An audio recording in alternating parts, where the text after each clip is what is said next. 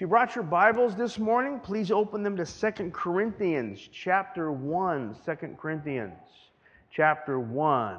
If you're doing that, I'd like to say how pleased I am to have my brother Rudy with me. Amen. Very good friend, brother in the Lord. It's so good to have him with us this morning. So, 2 Corinthians chapter 1. If you recall back before the holidays, and I know some people get really upset about that word holiday, like we're not supposed to use it. It's holy days, right? They are the holy days. So before the holidays, good. Before the holidays, we were looking at 1 Corinthians, and we spent quite a bit of time in 1 Corinthians, and I said that in the new year we would be looking at 2 Corinthians, and so that's where we're at. So 2 Corinthians, it's a very different letter than 1 Corinthians. So if, given the amount of time that we spent in 1 Corinthians, you were looking for maybe a change a little bit, well, you're going to get it, because 2 Corinthians is decidedly different than 1 Corinthians. 1 Corinthians, if you recall, we're talking about a church that has lots of problems. Like, if you name a problem, they had it, right? That's not the case in 2 Corinthians. I mean, the problems may still have been there, but that's not what the letter addresses. There are issues, yes, but they're not the kind of problematic issues we saw in 1 Corinthians. 1 Corinthians, there was a lot of mystery we had to resolve. We had all these answers and didn't have the questions. We had all these solutions and didn't have the problems. Well, that doesn't happen as much in 2 Corinthians, if for no other reason than we have 1 Corinthians to help us out. But we're not going to have to deal with that. 1 Corinthians has a very, at times, confrontational tone. It's Paul really getting in their faces. That's not going to happen in 2 Corinthians. We're not going to see much of that at all. In fact, a lot of 2 Corinthians, a lot of it is about reconciliation.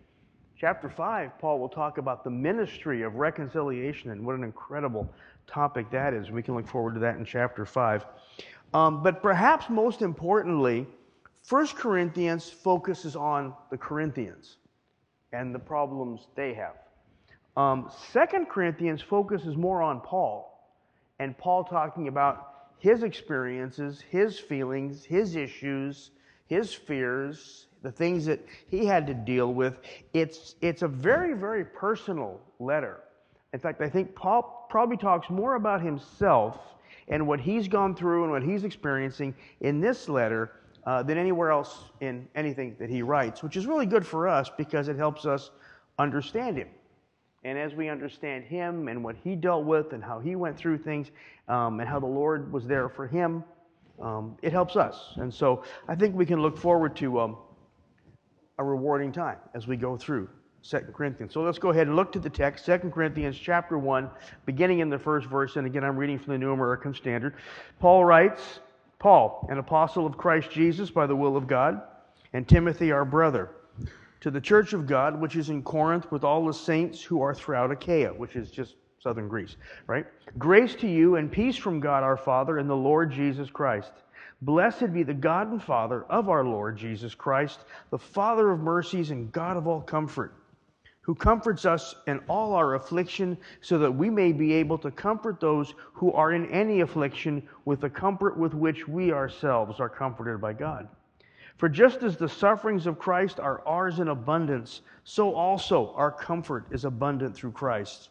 But if we are afflicted, it's for your comfort and salvation. Or if we are comforted, it is for your comfort, which is effective in the patient enduring of the same sufferings which we also suffer. And our hope for you is firmly grounded, knowing that as you are sharers in our sufferings, so also you are sharers in our comfort. Father, we do thank you for your word this morning. We thank you for your presence, Lord. Lord, we are confident that you're working, Father, not just in our lives individually, but in our corporate life here, the lives of each family represented here, Father, because we are such a needy people. Your word is so clear on that regard. We have so much to be grateful for. And so at this time, we thank you for your word, the power of your Spirit, which illuminates your word, opens our minds and hearts to it. We ask you to speak to us through your word. In Jesus' name, amen. The message of 2 Corinthians is really, really clear. It's again, not much of a mystery. Verse 5, for just as the sufferings of Christ are ours in abundance, so also our comfort is abundant through Christ.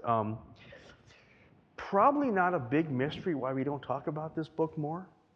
And I do really suggest, as I have before, when we're going through a book like this, that you take the time first to read through the whole book. Just read straight through it. Takes about 20 minutes or so. And then as we're going through the chapters each week, read the chapter ahead. I think you'll get a lot more out of it. And what you're going to notice is one thing, the book talks a lot about suffering and difficulties and challenges. You'll probably also notice a lot of verses that you recognize, because there's a lot of circumstances in life when we, say, well, the Bible says this about that, and we kind of pull a verse out. A lot of those come from 2 Corinthians. In fact, most of our use, if I can use that word, and I confess it would include me, of 2 Corinthians is that kind of selective, verse shopping, right? Because there's lots of really good things in it, right? But to stop and talk about the whole book, that's not something that we do a whole lot of. If you were to go into the average pastor's library, those that still have books, right, don't do everything online, you would probably notice like 3, 4, 5 books on 1 Corinthians and like 1 on 2 Corinthians. And the books on 1 Corinthians would be like this, really big, and the book on 2 Corinthians is like this. We just don't talk about it that much. And again, I would include myself in that. And I think there's a couple of reasons that we don't do that. Well, basically, one reason, the theme is kind of rough, right? It's suffering. It's talked about a lot, and the positive side of that. Who wants to talk about that, right? It just is not as appealing. I think especially in our Western experience of Christianity, our Western faith, there's a couple of themes, and they're really central to this letter, that we just don't do well with, that we just don't resonate with us. Suffering. By and large, in our Western mindset, and this isn't just the church, this is the Western world in general, if we think we're going to suffer or might suffer, we kind of freak out, right? Isn't it interesting that we use the word wrong both to describe like a moral issue and to describe any problem? Now, we know we use them differently. When you walk up to somebody and they have a flat tire and you say, "What's wrong?" we're not using it in the same way as when we say to one of our children, "You did wrong." And yet it's, I think, significant that we do use the same word. We kind of lump problems with moral or ethical issues because they just shouldn't be there. We don't do well. We don't do well. I mean, look how we've reacted the last 24 months to a problem. A lot of people, I think, reactions might have been a little bit different than they would have been other places. We just have a sense, whatever the problem is, whether it's physical or monetary, relational, it's just like, this isn't supposed to happen. Our Western, and that's understandable because as a culture, as a nation, we are problem solvers. Our nation, our culture, we have accomplished so much in such a short period of time. We just aren't really okay with things not being okay. It just doesn't resonate with us at all. The question we all so often find ourselves asking, why is God letting this happen? Again, like there's something wrong with things being wrong, right? Shouldn't be this way. Just a good example of how different that is. Sometimes it's hard to see how we're different than other cultures until you look at the other culture. When you go into a lot of churches in like Eastern Europe, in the Orthodox world, and I would imagine it's the same as in the Roman Catholic world, I just can't speak to that use icons a lot or pictorial representations. That's first of all different from us because so many of us read. And so much of the Eastern church, their traditions were introduced when people didn't read. Or couldn't, not as many could read, so they used pictures to do everything. And if you've ever had the opportunity of walking into an Eastern church, an Orthodox church, you see the walls are just covered with icons, pictures, and that's weird to us. But again, that's because we can read. Well, they use those to teach people. Like on one wall, you'll see all the icons of the Old Testament saints, and you can go from story to story to story in the Old Testament and use the icons as a teaching tool. Helps them to remember. And then you go to the other wall, and there's like all these icons from the New Testament, all the saints and all the stories, and you can tell those great stories, and they had those pictures to remember. And then across the front, you got the four evangelists, you have Jesus and Mary, and then you have the major, teachers of the early church, and you can use those, that's all teaching tools, right? Well, frequently, that wall, or some cases other walls in the church, will have all the icons of the martyrs, right? And you go, okay, well, those are like the great martyrs of the church. Usually, no. Those are the great martyrs of this church. And they can tell you about the people who suffered and died, and the pictures can be horrible. You wonder, why are those horrible pictures in church? That's because that's how this church came to be. That happened to those people. So there are other expressions of the faith. There are other communities of faith that are very outward in their, if I can use the word embrace, their recognition that suffering is normative. And we're just not there. That's not us. We don't do well with that idea. There's just a closer connection to the historic suffering of the church in other expressions of the faith. And then we don't do well with suffering. We also don't do well with patience. Patience is one. How many will admit to being impatient? You didn't have to raise your hand, but I noticed it was so easy. We can handle a problem as long as it can be resolved in 30 minutes, right? If it's a serious problem, we give it 90. Here's the harder question. Is impatience a sin? Now, I don't know the answer to that question. If you got like 15 minutes of time to kill, Google that. Is impatience a sin? And you will see the widest variety of answers and explanations. It's kind of riotous. We know, however, when impatience, which is and isn't it funny, we talk about, when we say I'm an impatient person, we list that almost like it's a physical trait. Like, I'm so tall, I have this color eyes, and yeah, I'm impatient. Like, I got no responsibility for it. Okay? Whether or not impatience is a sin, being impatient with people and allowing that tendency to manifest itself in our relationships usually leads us there. Usually it will get us to a place where it becomes a sin. So it's patience is, and it's not so much whether just simply being impatient is a sin. The other side of the question is how absolutely vital patience is. We can debate whether or not impatience is a sin. There's no debate as to how vital patience is. Just a handful, it's all over the New Testament. Ephesians 4, the first 3 verses. Therefore, I, the prisoner of the Lord, Paul writes, and when you're a prisoner, generally patience is a factor, implore you to walk in a manner worthy of the calling with which you've been called, with all humility and gentleness, with patience, showing tolerance to one another in love, being diligent to preserve the unity of the Spirit in the bond of peace, right? Humility, gentleness with patience, critical to walking in the manner of a believer. Hebrews 6:11, we desire that each one of you show the same diligence as to realize the full assurance of hope until the end, and not be sluggish, but be imitators of those who through faith and patience inherit the promises. Boy, there's a lot in that one. The almost equation between faith, no one would question the importance of faith, right? But faith and patience, right? And the alternative to faith and patience being sluggishness. In other words, am I being too lazy to get past my impatience? That's kind of the inference there. And then just one more, James 4:3, let patience have its perfect result so that you may be perfect and complete, lacking nothing. And that just means mature. You want to be mature in the faith?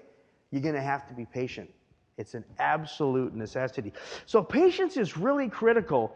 And even though it's not necessarily something we feel naturally inclined to, there's lots of things we're not naturally inclined to, we have to do anyway. So the letter's a challenge, right?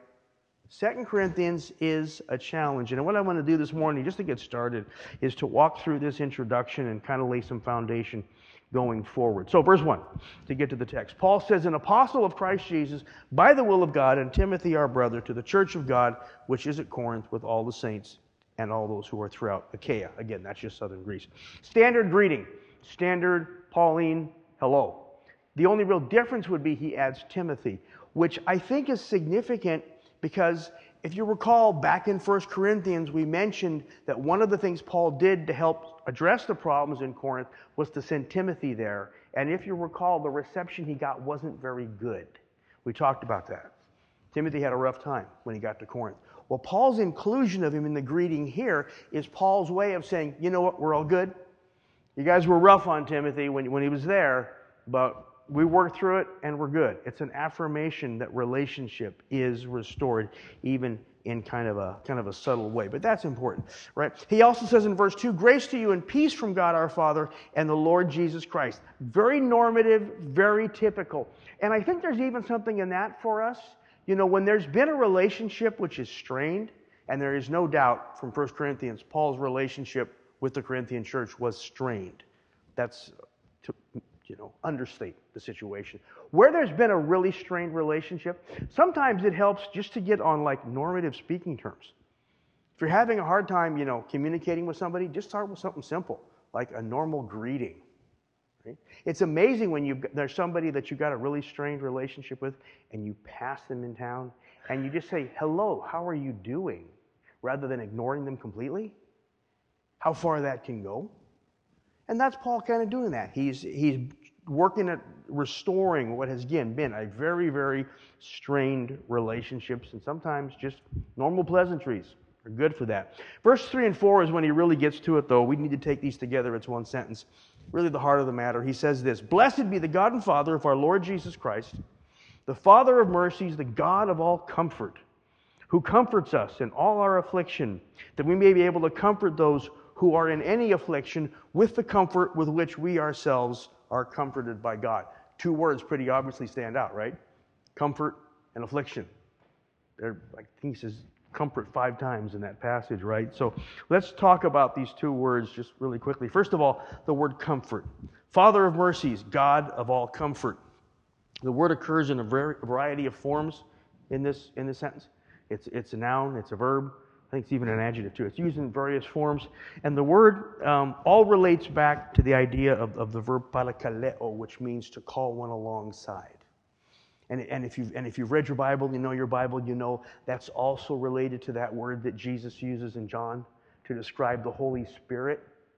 So we want to be aware of that association. You don't want to press it too hard because you've got two different authors that can use the word differently. But the whole idea of one who is called alongside to bring comfort. And here's the point. We all experience trials, difficulties. It's a normative part of life. Jesus promised us, John 16:33, in this world you will have tribulations. And when we're in that situation, our first inclination is to ask, God, please send me the solution, right? Whatever it is, physical, economic, relational. We're always looking for the solution, for the problem to be solved. The New Testament pattern is the one prayer that will be answered was, God, please send me comfort in this situation. Not always delivered from the trial, from the difficulty, but send me comfort in this. We just need somebody to step up and stand alongside of us in our difficulties. Here's the beautiful part. Sometimes, going back to the way Jesus described the Holy Spirit in John, he is the comforter, the one called alongside. Sometimes God just boom, shows up. And it's just a you and Jesus moment or a me and Jesus moment. And that's incredible, isn't it?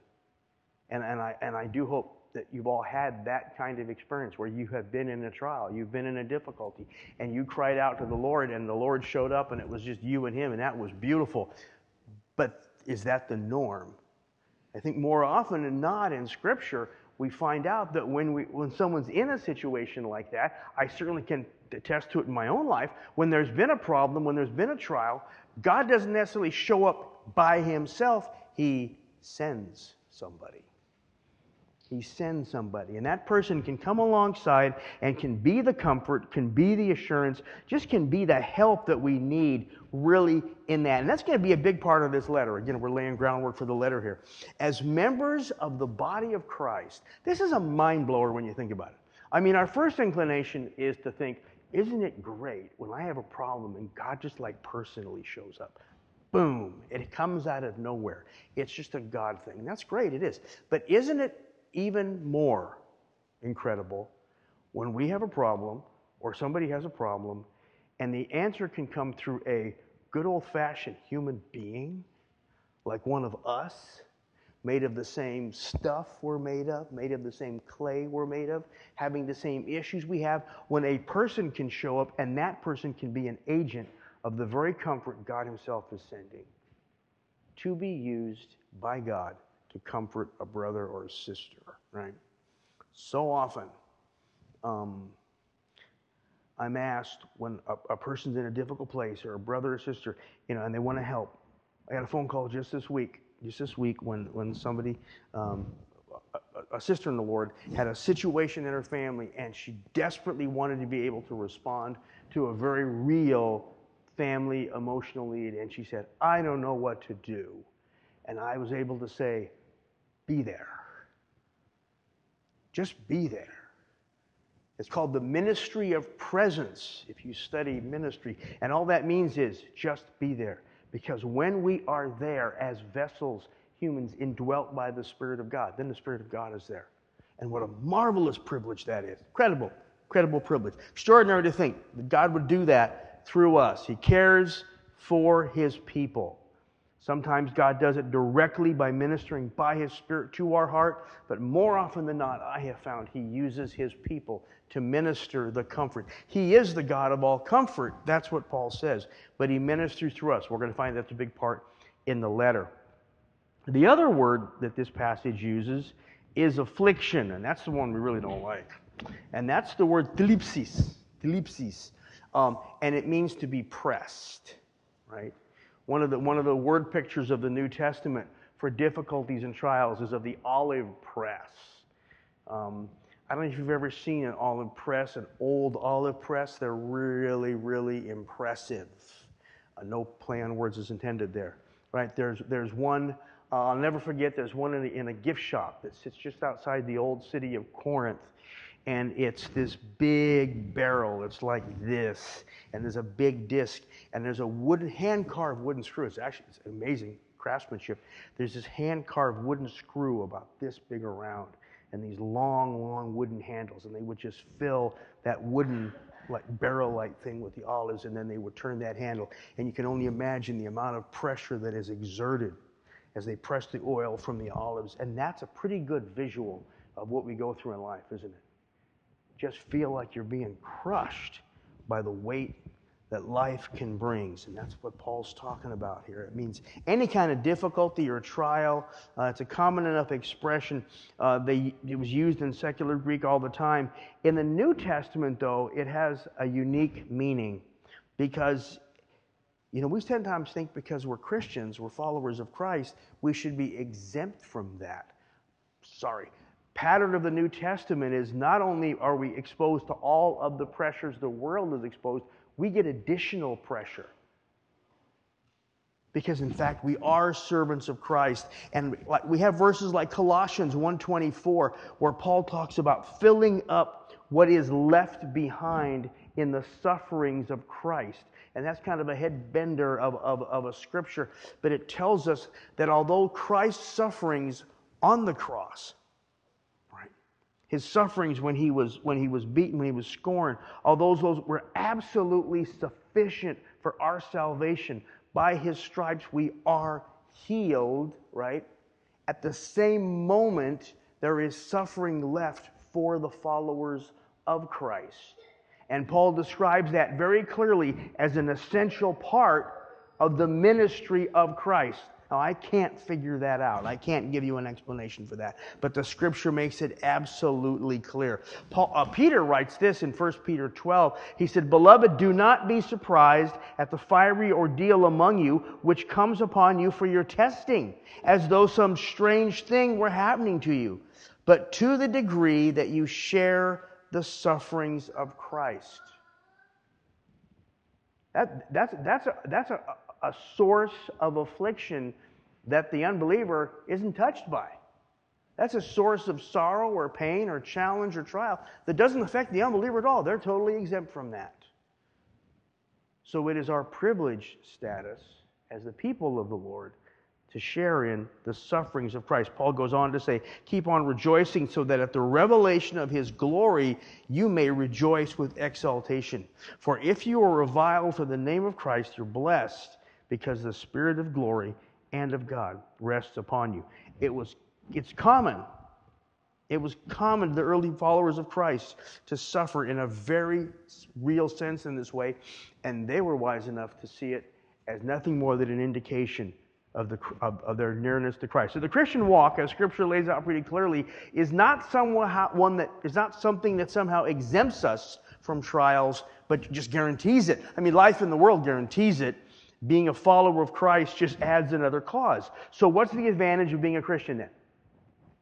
I mean, if life in the world's hard enough, we get enough disappointments as it is, and being a follower of Christ just means there's whole other supply of affliction that's come in my direction. What's the advantage of being a follower of Christ? Well, the advantage is being found not in the absence of trial, but in the presence of comfort. And the assurance and the guarantee of comfort. Again, verse 3 and 4 this morning. Blessed be the God and Father of our Lord Jesus Christ, the Father of all mercies, God of all comfort, who comforts us in all our affliction, so that we may be able to comfort those who are in any affliction with the comfort with which we ourselves are comforted by God. The Father of all mercies and comfort. Notice the parallel between mercy and comfort. We love to receive mercy, don't we? Yep. Because we all are sinners, and we know that we don't stand a rat's chance without His mercy. So we line up for the mercies of God, right? But do we line up for the comfort? I'd rather not have to stand in that line, please. But just as assuredly that I need to stand in the line that seeks the mercies of God, I need to be prepared to stand in the line that seeks the comfort of God. The two go hand in hand, right? He is the Father of all mercies and comfort, who comforts us in all our affliction. Is that one you have on your refrigerator door? That He will comfort us in all our afflictions. You might want to put it on your refrigerator door because it's one we need to remember. Again, we'd rather not have it, but the reality is it's going to be there. So let's plan on it and know that when it comes, there is comfort that is coming alongside of it, so that we may be able to comfort those who are in affliction with the comfort with which we ourselves have been comforted by the Lord. That's a two-edged statement. Boy, that's a two-edged statement. First of all, it says we have a job to do. We have a responsibility. When others are in pain, especially fellow believers, when they're in that difficult place, we have a responsibility. To the extent that we have been comforted, we have a responsibility to go to them and be ministers of comfort, right? The good part is we don't have to fix anything. That's one of the hardest things for us. I think that's one of the reasons why we are kind of reluctant to step up when we know that a brother or sister's in a bad way, they're having a hard time, and if we go near them, we're going to be responsible to fix them. Not our job. Fixing the problem, fixing the person's not our job. Our job is to extend comfort. Comfort those who are in any affliction, right? And we don't have to come up with the comfort. If we are indwelt by the Spirit of God, Romans makes it pretty clear that's a definition of a Christian. The Holy Spirit of God living in us, our mere presence there will bring the comfort of the living God. One thing about that COVID has done, I haven't had to spend much time like doing hospital visits and things, right? Because they won't let me in. But on those occasions, when I have gone into hospitals, I can certainly tell you that I very seldom have any idea what I'm going to say. And if I was dependent at all on knowing what I was going to say, knowing what I was going to do, knowing how I was going to minister to this person, I wouldn't go through the front door, right? But when I'm smart enough to remind myself that all I have to do is really be there and to be mentally there, and that the presence of being there as someone who cares is really all I'm called to do, it makes that job so very doable. And that's something we all are called to be and to do, right? Tribulation comes with the territory, that we know. When tribulation is met by comfort, God is manifested. When tribulation or affliction is met by comfort, God is manifested. One of the things that you do when you're making hospital visits, you get to observe medical people at work a lot. And one of the things I have observed is when the nurse walks in the room, one of the things they always ask is, "May I adjust your pillow for you?" You ever notice that? Hadn't thought about that, really. I hadn't given much thought to that till I started to think about this dynamic. And so I asked an authoritative source, a nurse. I said, "Do they train you to say that? Is that like just a coincidence? Or are you trained to say that?" And the answer was yes, there's training in saying that. And I started to think about the dynamic of whoever came up with that was a genius. Think about the dynamic of what happens when a nurse enters a room and there's a person that's got an injury or they're ill or whatever, and they say, "May I adjust your pillow for you?" Are they fixing Are they fixing whatever's got him in the hospital? Probably not, unless they're there because he had a bad pillow. That's probably not why they're there. But when the question is asked, "May I fix your pillow for you?" there is a statement that I care about your comfort. I care about what you are experiencing, and to the measure that I can, I would like to make you as comfortable as possible. That's brilliant. Because it's an extension of what? Compassion. It's a demonstration of care. It is an act of comfort. Anybody here not qualified to adjust a pillow? See, we fall into the trap of thinking, well, this business of comforting people that are having a hard time, that's the pastor's job. I am no more qualified to do it than you are. 0 extra qualifications. I am no more indwelt by the Spirit of God than anybody in this room, assuming we're all believers here. Right? No more qualified to extend comfort than anybody else. All of us can say, "Here I am, how can I make you comfortable?" By our mere presence, we do that, right? Want to make you as comfortable as I can. Big part of what people need. And the application of this, I think, is so obvious, no point to belabor it. For each one of us, number one, should not be surprised when the pressure comes. When we find ourselves in the olive press. Normal part of being on a fallen planet. It's essential to Christian growth. It allows God to extend His comfort to us, and because of that, we can extend comfort to others. And when those around us are suffering, I'm going to press the analogy a little bit here, probably regret it, but don't try to be the doctor, the one who fixes the problem, unless you're qualified. Don't try to be the problem solver, but be an agent, and we can all do this, by which God can, by His Spirit, extend the comfort which only comes from Him. Father, I thank you that as we look to your word this morning, as we begin to just step in the beginning part of this letter from the Apostle Paul, Lord, it's reassuring to me to know that in whatever circumstance I may be in, Father, even if the answer to the problem is delayed, even if there's no apparent answer to the problem, that your comfort is always available to us. Give us wisdom, Father, when we're in a difficult place. Give us wisdom to say, "Lord, I just need your presence here right now. Strengthen my heart, Lord." Give us that wisdom. And Father, when those around us, Father, are suffering, I pray you would free us from this like American mindset that there always has to be a quick answer, and if I show up, I'm going to be responsible for that. No, Lord, free us from that, to know that our job is to simply be the love and the compassion of Christ to those that are in a hard place. Let us be, Father, the ministers of your grace, mercy, and comfort to those around us in every situation, Father. Help us to that, and we pray, Father, for what a marvelous testimony of your person and power that will be. In Jesus' name, amen. Let's stand and worship the Lord this morning.